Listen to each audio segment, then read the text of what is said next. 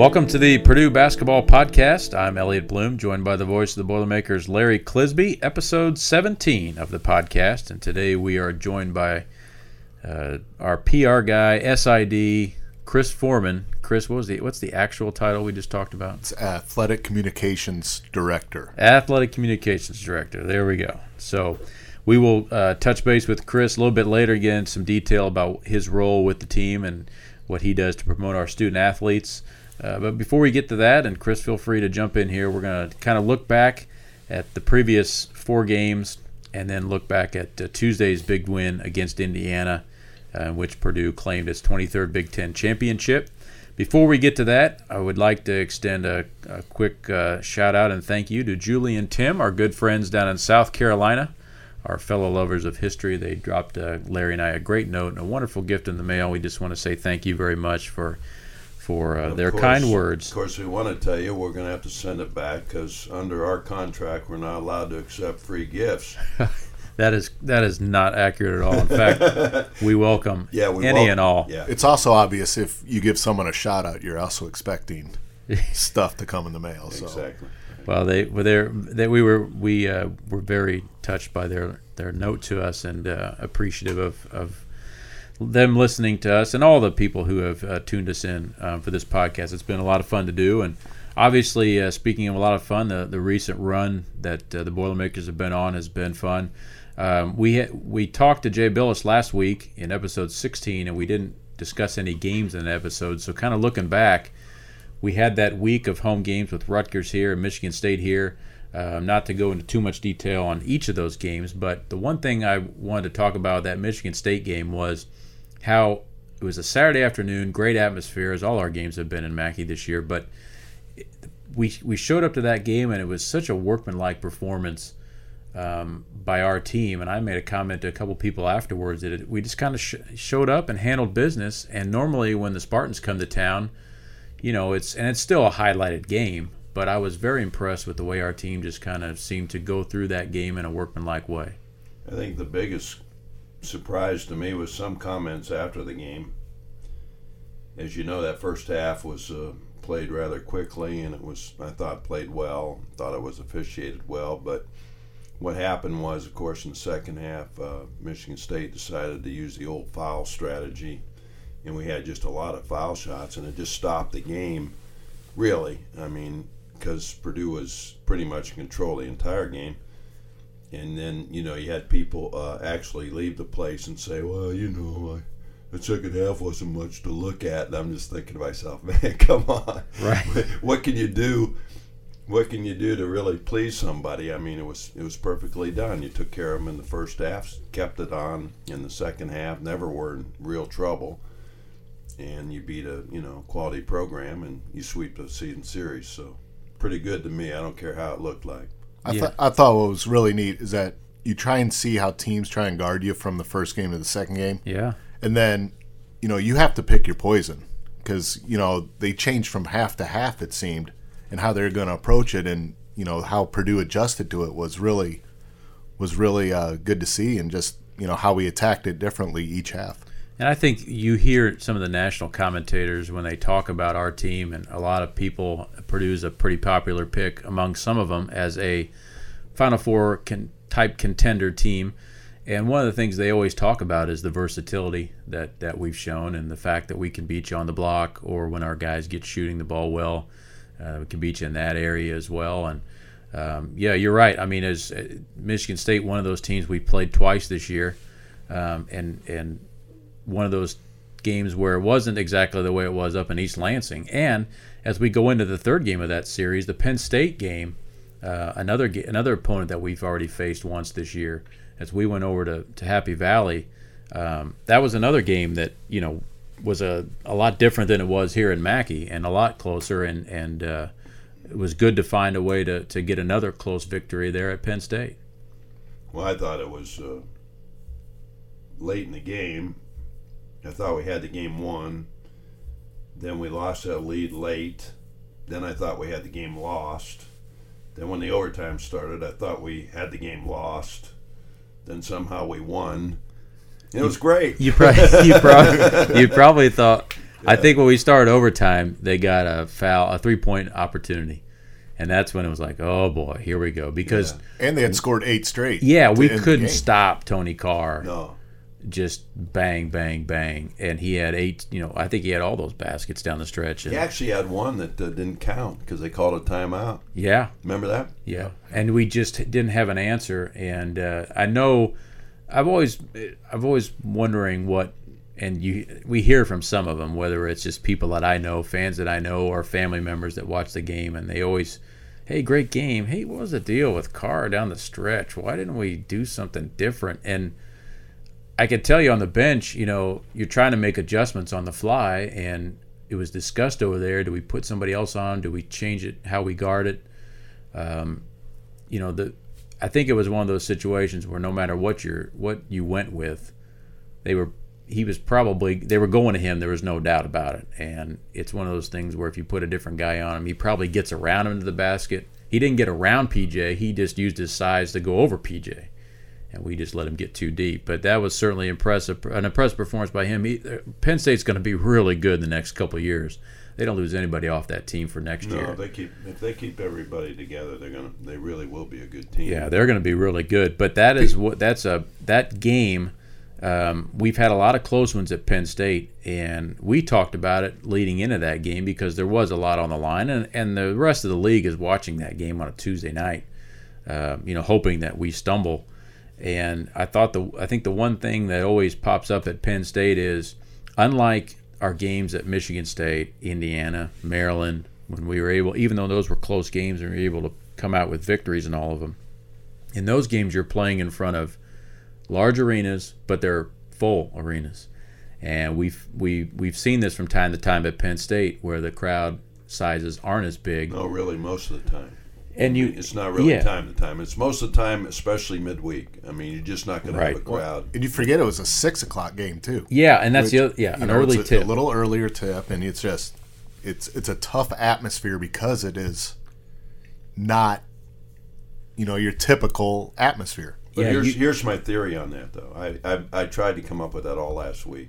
Why are they so tough to beat there? Other than the fact, they're getting better. But when they weren't very good, they were tough to beat there.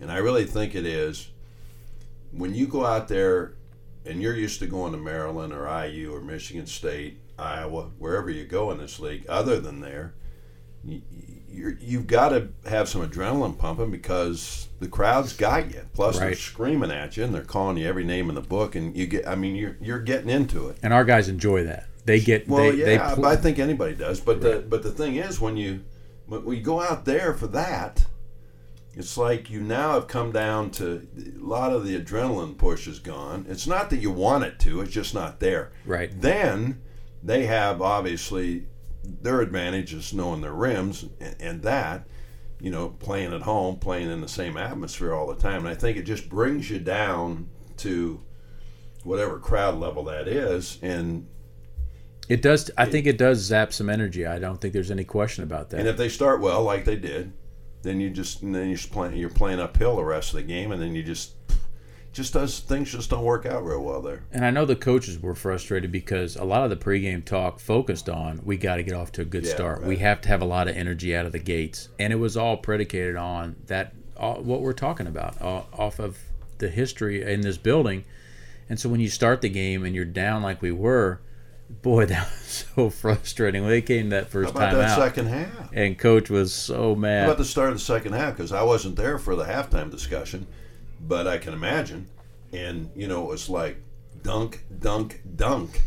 And I mean, they weren't, nice dunks. I mean, they weren't like, it was like, take this. Coach Painter is very calm in huddles for the most part. But when you get beat on effort plays, and they had such a dominant performance on the glass in that game, and he had some choice words in a couple of those huddles in the first half with some guys, and it was needed, and that's the one thing I think the coaches can live with. Guys make tough shots on you or things like that, but when you get beat in effort, that's the stuff that drives you nuts. And our team found a way. They rallied and found a way to get it done, and obviously a huge win. It was a very happy flight home.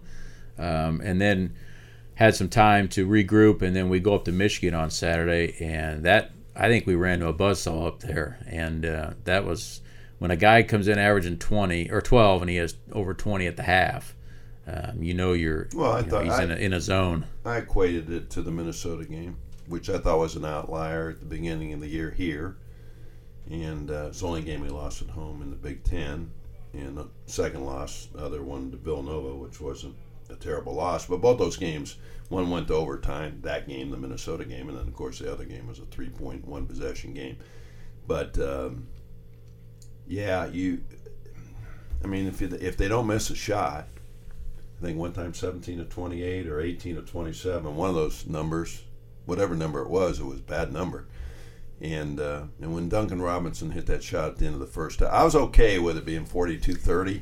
Right. I thought it was pretty good for what we'd given up. And when he hit that shot, that kind of hurt. Huge shot. Well, and, you look at it, too, going to the second half, Derek Walton Walton hits that one with the shot clock winding down. We're down six. Big shot of the six game. With 2 minutes left. It was 2:16 left. And we come back from a 22-point deficit. So and he hits that shot, and you're like, that was a dagger. I would have been very interested to see how that would have played out if he misses that shot. Because we were getting that rebound.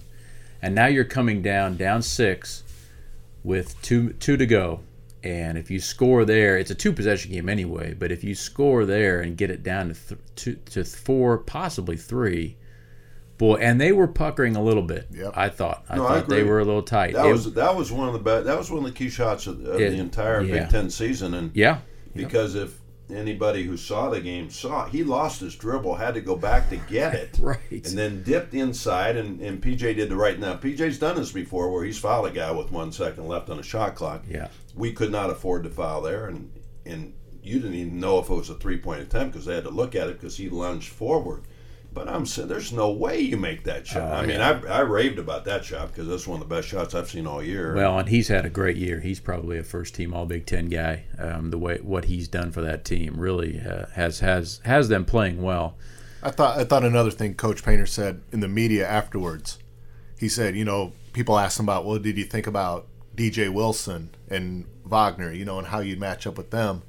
And he said, well, you come in, Wilson's the better shooter and the better player. Right. So, and then they put Biggie on Wagner, and, Wagner goes off, and you shut down Wilson pretty good, and then... And what do? You watch, what you do is you watch the next game that he plays in, and it's happened to us all year.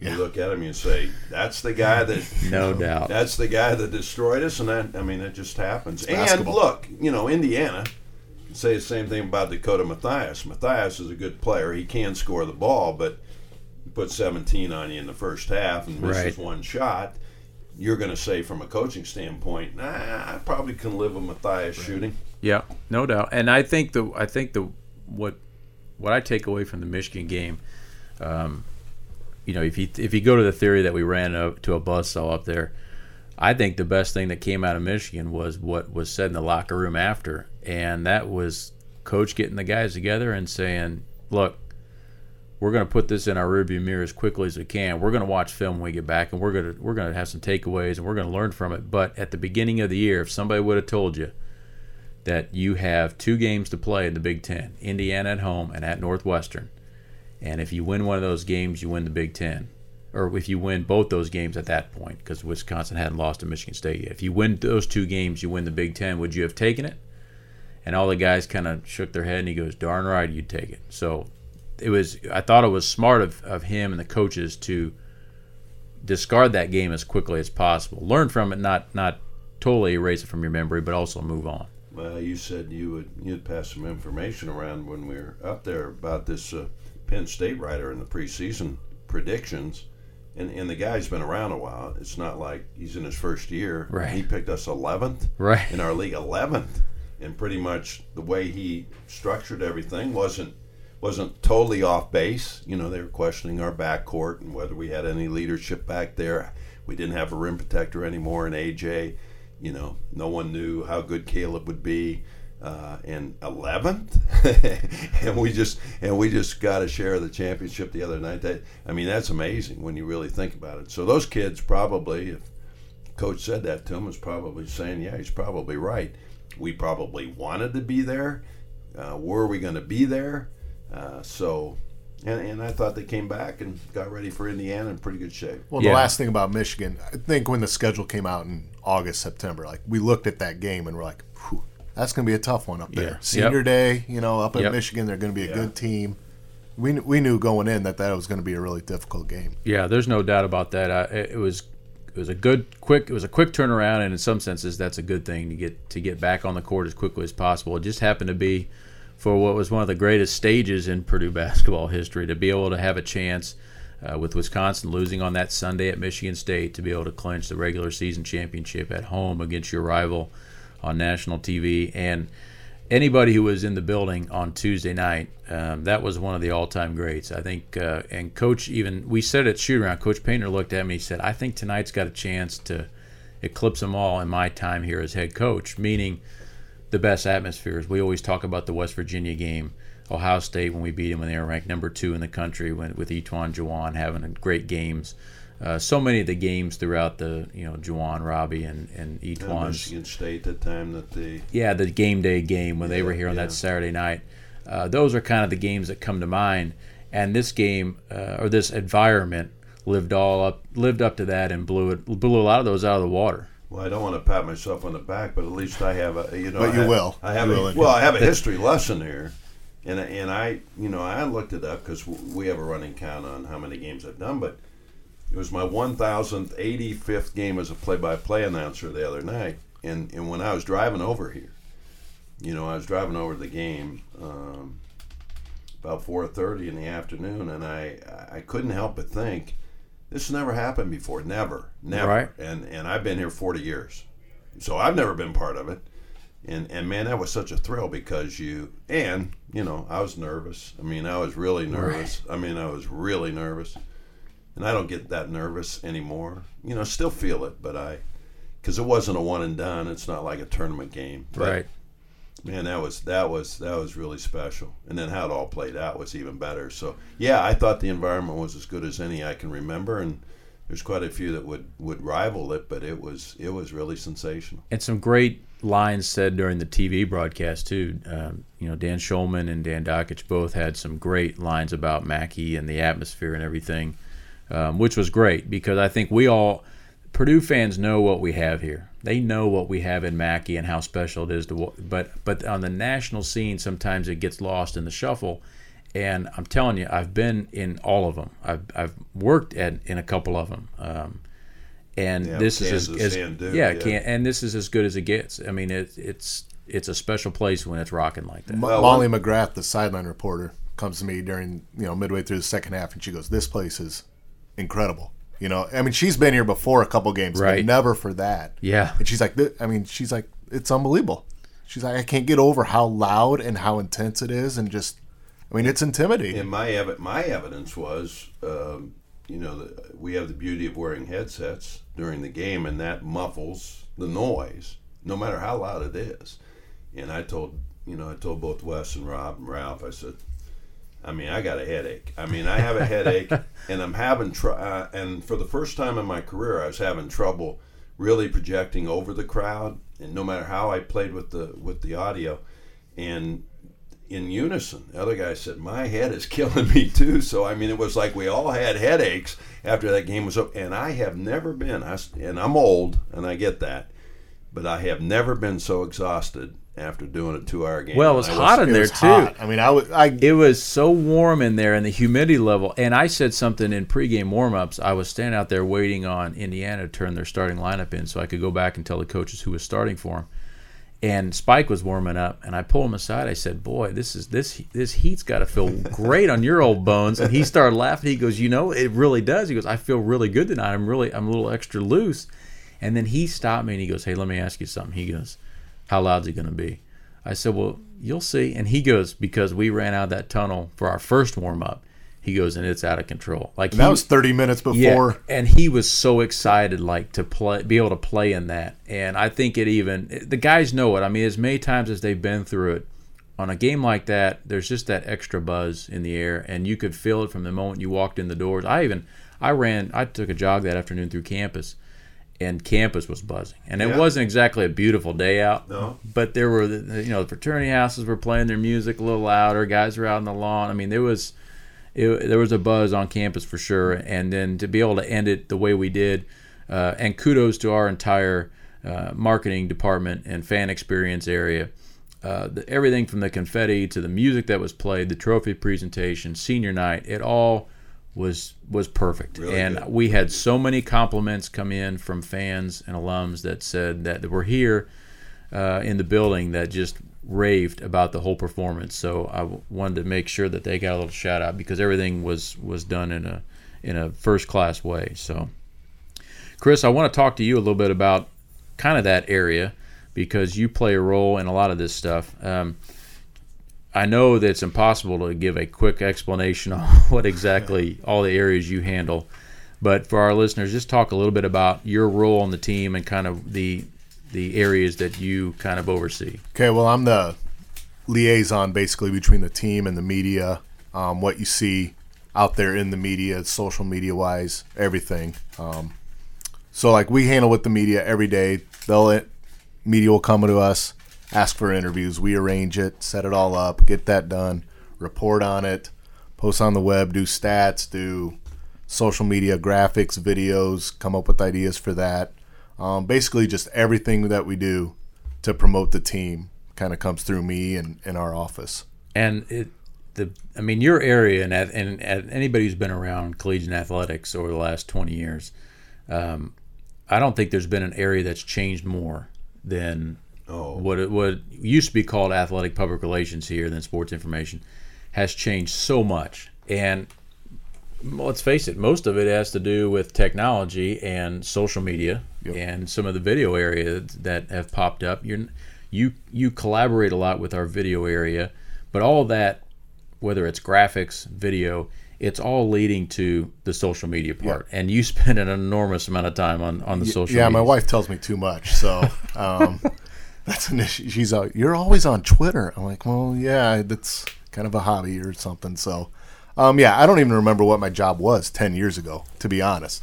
Yeah, I don't remember what I did during the day because now everything we do is geared towards social media and getting our brand out there and our name out there. And, it's just kind of evolved in that way that video and graphics and photos are what people want to consume now. So it's changed a lot in the last 5 years. And I'm going to brag on you here because I know you won't do it yourself, but Chris basically runs our Twitter handles Boilerball. And in our office, we pay a lot of attention to our competitors and our peers and other programs. And I will say that at least the ones that I follow or check out on a consistent basis, I think they're all running second place to the Boilerball account. And I know that is the account you're talking about that you spend so much time on. But if you follow us on Twitter, the amount of information, the amount of just cool stuff that pops up on that, whether it's behind the scenes video, whether it's game day information, whether it's post game stats, there's a plethora of stuff on there that if you're a Purdue basketball fan, I'm amazed sometimes when somebody asks a question like, "Hey, what channel's the game on Tuesday?" I'm like, "Are you kidding me?" Like, of all the places you can find this stuff, you don't know what time the game is or where it's going to be televised. I think he's talking about the veteran sports announcer. So I tell Clisby it's on ESPN. No, so, but it's amazing how much content you are just constantly churning out. And again, if you're a fan and you follow that, I mean, it's gold. And I'll be honest, after the game on Tuesday, I got home and I was up an extra 2-3 hours just surfing around social media because you want to see what everybody's saying about your team and your program. So I got home from the office Wednesday morning about 1:15. I left at 1 o'clock, 1:15, storms, coming and stuff. So that wasn't going to aid my sleep any either with the kids coming into my... Anyway, but I just got home and I laid in bed and I'm just sitting there with my thumb just scrolling through everything, trying to find anything that, said anything about us and stuff. So I finally got to sleep probably about 3:30 and woke up about 5:45 and got on my phone and did the exact same thing. So well, I want to be the guy that officially says, Chris, to you, Elliot just gave you a compliment. that is a first.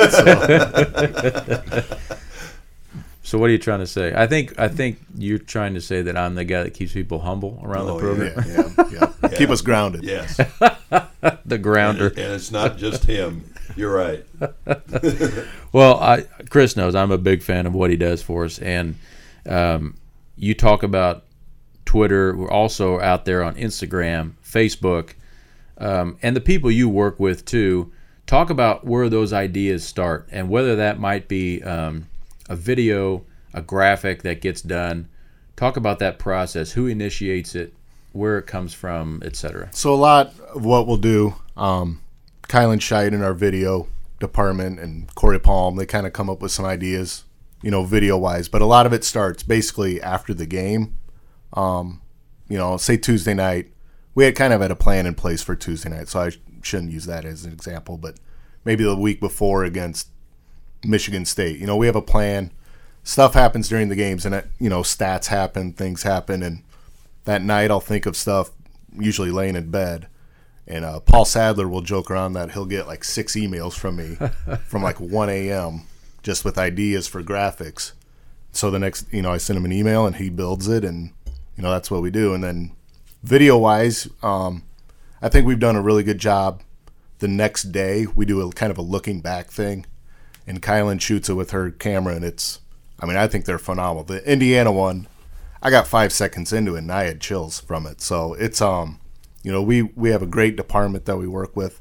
Paul Sadler, Kylan, Corey Palm, Corey Wonderly, Matt Tornquist, all those guys in the creative suite. They do a great job for us, and really we're a team.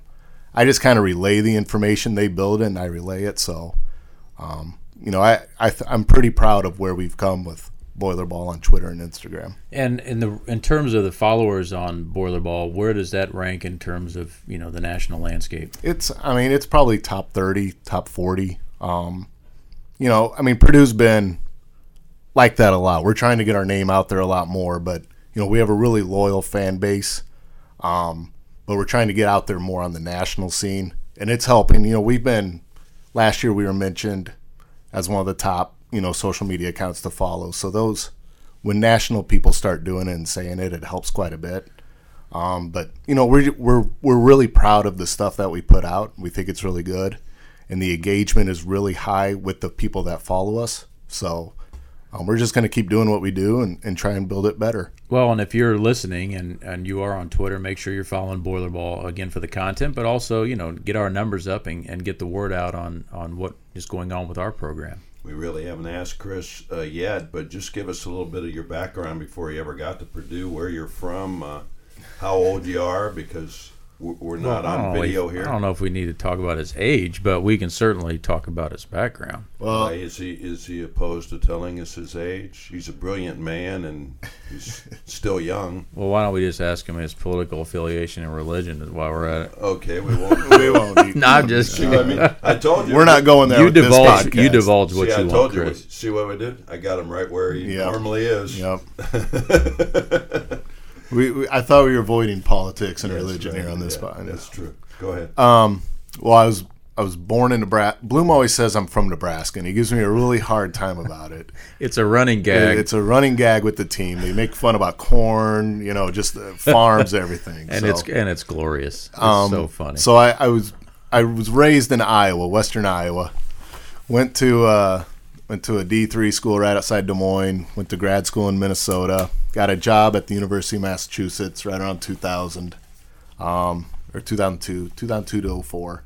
Then got a job at the Naval Academy. Was there for about 10 years, and then came out here in 13-14 was my first year. So, which I remember interviewing here and talking to Coach Painter and Bloom, and everyone was like, "Yeah, we're pretty excited about the team next year, and we think we got a pretty good squad." And I come in. I didn't have a lot of success at Navy with my team, and I got here and we finished 5-13 in the league, and we finished last place. And I swore it was me. I could have sworn it was me. And then obviously the last 3 years have been pretty special. But one of the reasons that Chris came to interview was we had an opening at the position, and Ed DeChellis, the coach at Navy, who used to be at Penn State, and had a great relationship with Coach Painter. He was one of the guys that, fans may or may not know. Some coaches in the league, when you're going head to head with guys, you're not necessarily close to them or talk to them a lot. But there are certain guys that you just get to know from them going to Big Ten conference meetings and things like that. And Coach always talked a lot with Coach DeChellis and was one of the guys. They were pretty cordial. And he called and said, "Hey, I got a guy. I saw you have an opening. I got a guy who'd be really good." And that's kind of how that started. As most openings happen in athletics, it's kind of who you know and word of mouth. But that's kind of how Chris was able to interview, and the rest is history, so to speak. So, and I have to admit, hearing you say you're from Iowa is a little weird. I've convinced myself that you're from Nebraska. It's kind of like the George Costanza. If you believe it, it's not a lie. I mean, it just depends. I lived there until I was 4 years old, so I could be from Nebraska or Iowa. Well, one thing I want you to hit on is the campaign for Caleb Swanigan and the National Player of the Year race. You and the staff have put together an unbelievable website. We talked a little bit about it with Biggie when he was on a couple episodes ago, but talk a little bit about that, the effort that went into it, and where fans can find that website. So the website is Biggie4, the number 4, NPOY.com. It's kind of been a collaborative effort with the marketing department. Michaela Pat over there, I give her the information, she just plugs it in since she knows how to do that stuff. So, but it's been, we thought about it probably in about mid-January, creating a website for this. And I mean, it's just been an unbelievable effort, a place to go to for everyone. We produced about a 20-minute video, which I think is probably one of the best videos that an athletic department's ever produced of that nature. It's just chronicling his story, his rise, his transformation, just everything. It's been an incredible video. A lot of national media has picked it up, and I think he's really gaining steam with it. Gary Parrish from CBS has him number 1 in his race. He's mentioned in the top 3 with Frank Mason of Kansas and Josh Hart of Villanova as kind of the 3 main front runners. So, if he finishes strong here and has a good Big Ten tournament, NCAA tournament, I don't see any reason why he couldn't win it.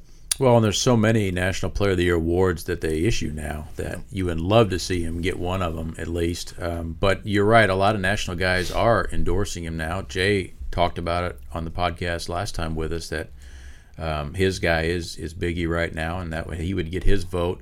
He talked a little bit about the big man bias, where it's harder and harder for big guys to get maybe the recognition that the guards get. But I think certainly anytime we're on a national broadcast, that always helps more people tune in. I always, when I do look at Twitter, it's amazing if we play on the Big Ten Network versus ESPN, the amount of comments you get on the Twitter feed. A lot more national writers who I follow a lot on Twitter chime in with Purdue, anecdotes on a nationally televised game. And talk a bit about that, just your challenge to, constantly get his name out, and also working with, you're working with local media, but also on the national scale as well. Well, the Big Ten does a great thing. They provide a email list. I mean, our email list is like 800 people long. And so after, Mondays, I send out an update on Caleb Swanigan. It's a full sheet. I paste it in an email, but it's a full sheet of stuff just highlighting his weekend and his stats this year and everything to just get his name out there. So I don't know exactly who is on that email. I know there's a lot of national writers on it. But, just getting his name out there and just continuing to play well and promote him. And, after the games, I'll do a Twitter search for Caleb Swanigan. And the comments that people are making on him are, he's a beast. He's, putting in work, all this stuff. So he, he's got his name out there, and I think, if he keeps playing well, he'll be there. And our final game of the season is Sunday, and it's against Northwestern. It's on CBS, and it's at 4:30, and football is done, and he's going to have a national stage without question, with a lot of stuff at stake here. Northwestern is trying to become the first Northwestern team ever to get into the NCAA tournament, and they're, in my opinion, have deserved to be there right now. Yeah, especially with the win last night against Michigan, which was an incredible finish. But there's going to be a great atmosphere there Sunday, and there's going to be a lot of pressure on us, and we have something to play for. Now, if we lose, it's going to hurt our seeding, but it's not going to may hurt our seeding. It's not going to hurt our buys or anything, the double buy or the where we're going to be seated. But having said that, this is still a huge stage for him, and he'll play within the game and how it comes to him, but a lot of eyes are going to be on him Sunday. And if you look at the stories that have been written about him, I mean, it's been ESPN, Sports Illustrated, The Ring. Mark Titus from The Ringer wrote an unbelievable how he's changed Purdue's perception and made Purdue into must-see TV. I mean, that's, you can't ask for publicity like that. And it's, he's going to be on CBS Evening News on tomorrow night. It's coming, or Friday night. It's coming out. So I mean, it's just, wow. The stuff that he's done and is out there with. He's got his name out there. And I know it's got to be fun for you. I know it's a lot less sleep during the course of a season, but I don't think when you're winning, nobody minds that at all. But just to be able to work with a guy who, and we've had him on this podcast, and I think everybody that listened to it, I got more comments of how impressed they were. The one challenge with him, he is a pretty quiet guy. Yeah, yes. And I know you will work with our players on how to deal with the media, how to talk to the media, how to present yourself, to the media. But Biggie is always a little bit more difficult to get him to express, his feelings and his thoughts on things. He's more of a one-word guy. Yeah, I've noticed with him lately though. Wish TV came down and did a story on PJ Thompson, and they wanted to talk to Biggie about PJ. And when he talks about his teammates, he opens up so much more, and he talks about them a lot more and about the team. And then if you ask him about himself, it's just, if you need, like I told you, if you need 5 words from him, he'll give you 4. Yeah. So, it's, that's just the way he is. I think he loves his teammates. He loves being a part of this team, and he likes to talk about them. But when he talks about himself, he gets a little reserved. Yeah, part of him wants to be the superstar. Part of him is reluctant to put himself out there like that, which is, I completely understand that. When you consider where he's come from, too. Absolutely. I mean, you can absolutely see that, you could be guarded from that. All that experience that he's had growing up, I mean, that would, make you a little bit reserved. And the Sunday game at Northwestern, we've got the A Crew on CBS. Jem Nance, Bill Raftery, Grant Hill, and Tracy Wolfson. So, I mean, for Northwestern, that's got to be, that's... Well, and Larry alluded to it. When we've gone up there a lot. There's always the one thing we always count on at Northwestern is usually sold out. And the gym's not as big as some of these other gyms. It's usually sold out, but also there's a lot of Purdue fans with the proximity to Chicago and everything, or to campus, and then obviously in Chicago. Maybe a tougher ticket this year. Yeah. Though. Well, it absolutely is, and in fact. We bought a handful more, and they said, that's it, we're out. Because someone said today, I read somewhere, someone said, well, there might be 2,000 Purdue fans there, and I said, I don't know about that. That might be a stretch. I mean, normally, yes.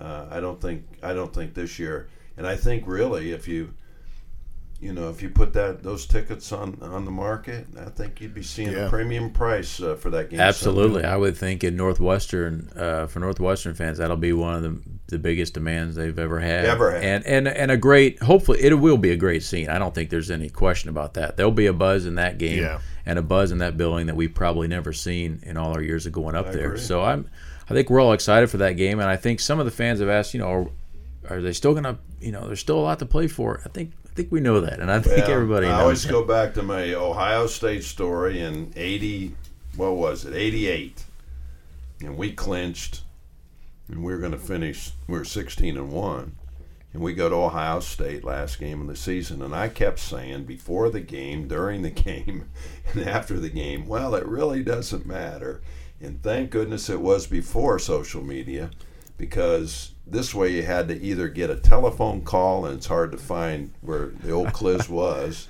in those days because I was evading every wife I ever had. But the other thing was a letter, and I mean they poured in.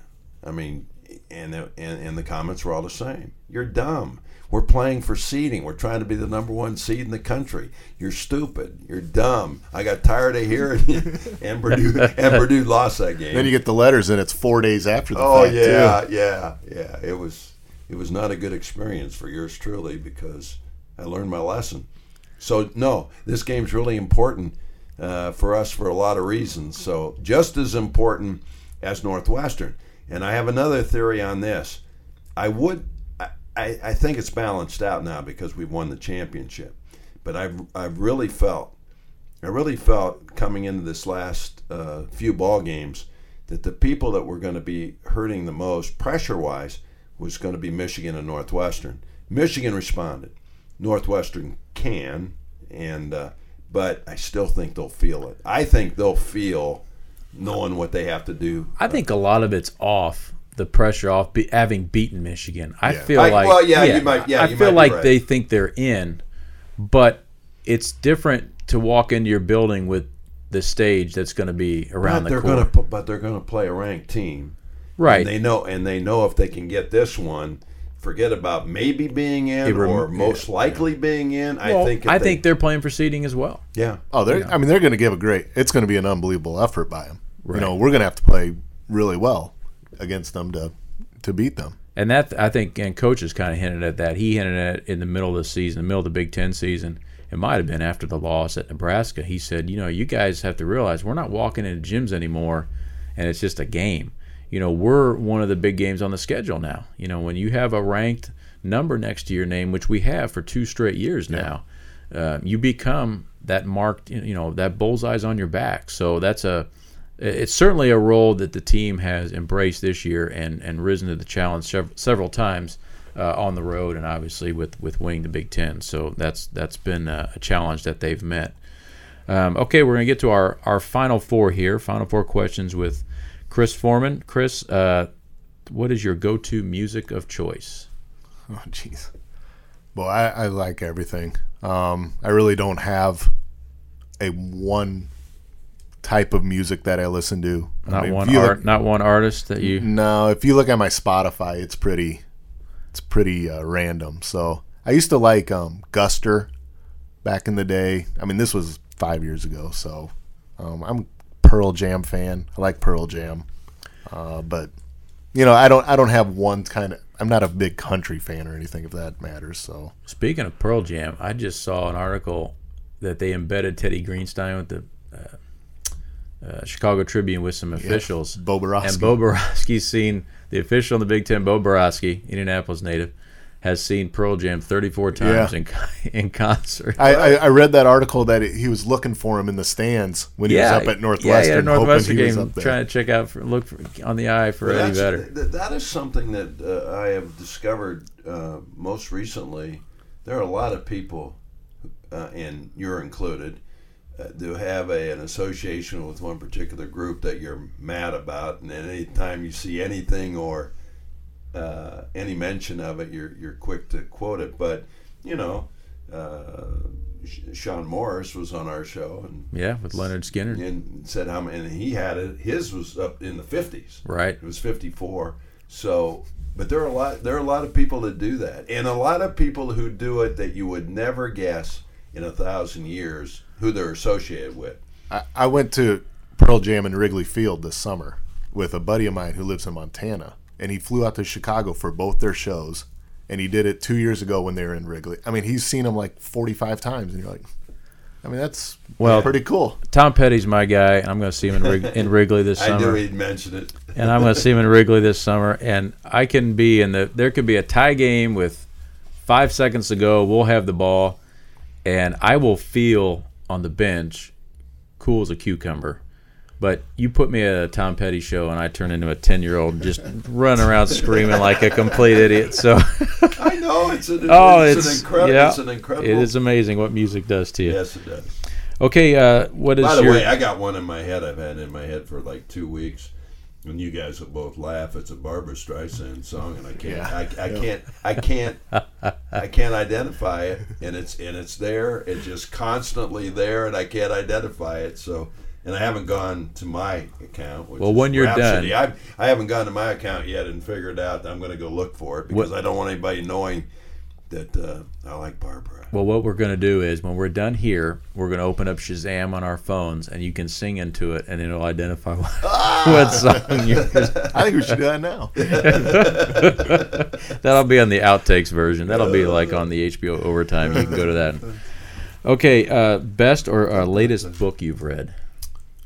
I've read this is where I'm going to preface this by saying I'm into kind of human struggle books, which is kind of dark and morbid, but so there's this book I read called The Worst Hard Time, and it talks about the people in Kansas that lived through the Dust Bowl. And so the Grapes of Wrath is about the people that left and went to California, and The Worst Hard Time is about the people that stayed. And it's fascinating, just the things that these people went through. That because sounds really they fascinating. over-farmed the land, which created the Dust Bowl. And during 1931, they were selling wheat for minus 4 cents a bushel. I mean, think you couldn't even give the wheat away because there was so much of it. And then they had this drought, and this is dark. They were cutting cows open, to get food, and it was just dust would just pour out.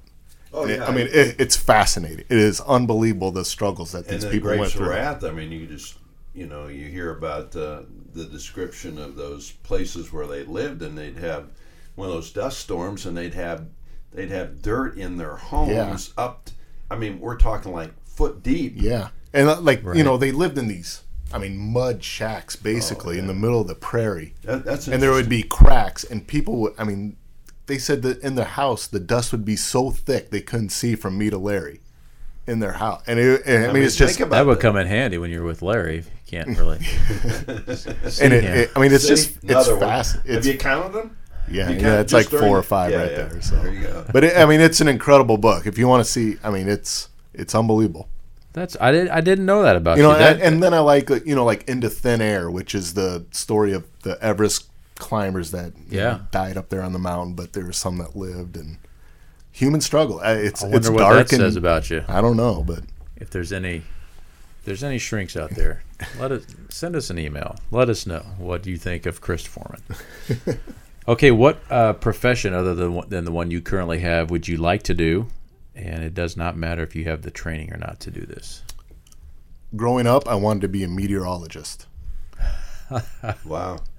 My first year of school, I went to school to be a meteorologist. Well, Larry did some TV work. If you need to make a few calls, when I was at the height of my career, I'd walk into a grocery store and they'd say, "There's the weatherman." Right? Another avid viewer. That's either Mike Pickett, the news guy, or the weather guy, but it wasn't who I was. Hello, everybody. Yeah. I'm fascinated by storms. I'll sit on our back patio and watch them roll in. I'm just the opposite. I'm scared to death of it. I get up in the middle of the night when it starts lightning, and I'll just sit and watch it. I've noticed that. I've noticed a few tweets about clouds and storms that come from your account quite a bit. So how about when you're at 30,000 feet and you're going through one? How do you feel then? Incredible. It's incredible. He loves it.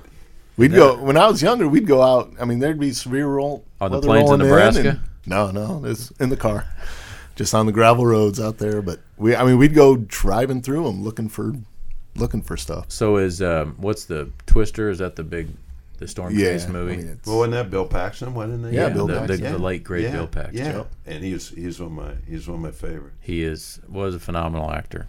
So did you like that movie? Big fan of that movie? Yeah, it was made up, but Well, the concept, Wizard of Oz, you must have loved this.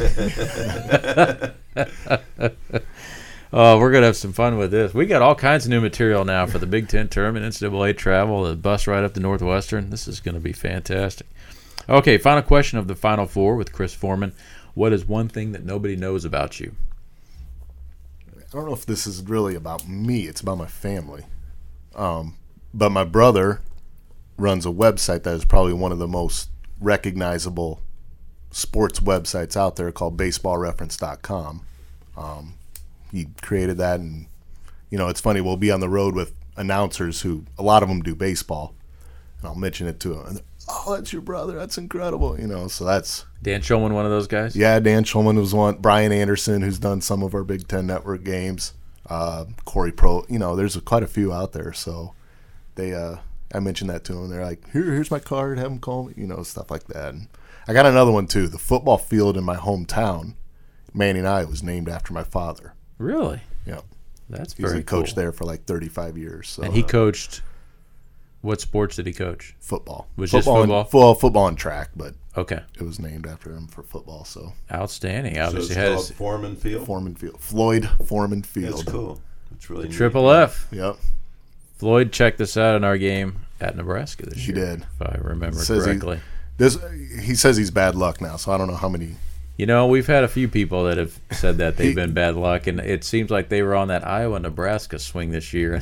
They were out in Denver last year too, so. And they left that stadium saying, "I'm not coming back." And if you did that and you don't want to come back, we're fine with that. So. Yeah. Well, before we wrap things up here, I want to give a quick shout out to Sylvia Booker, who arranges all the talent that we have on our show. She's been on quite a roll and done a really good job. And Chris, I'm sure you'll enjoy the fabulous gift basket that you'll get as you leave the studio here. We really appreciate your time, and thanks for all you do for the program. Thanks.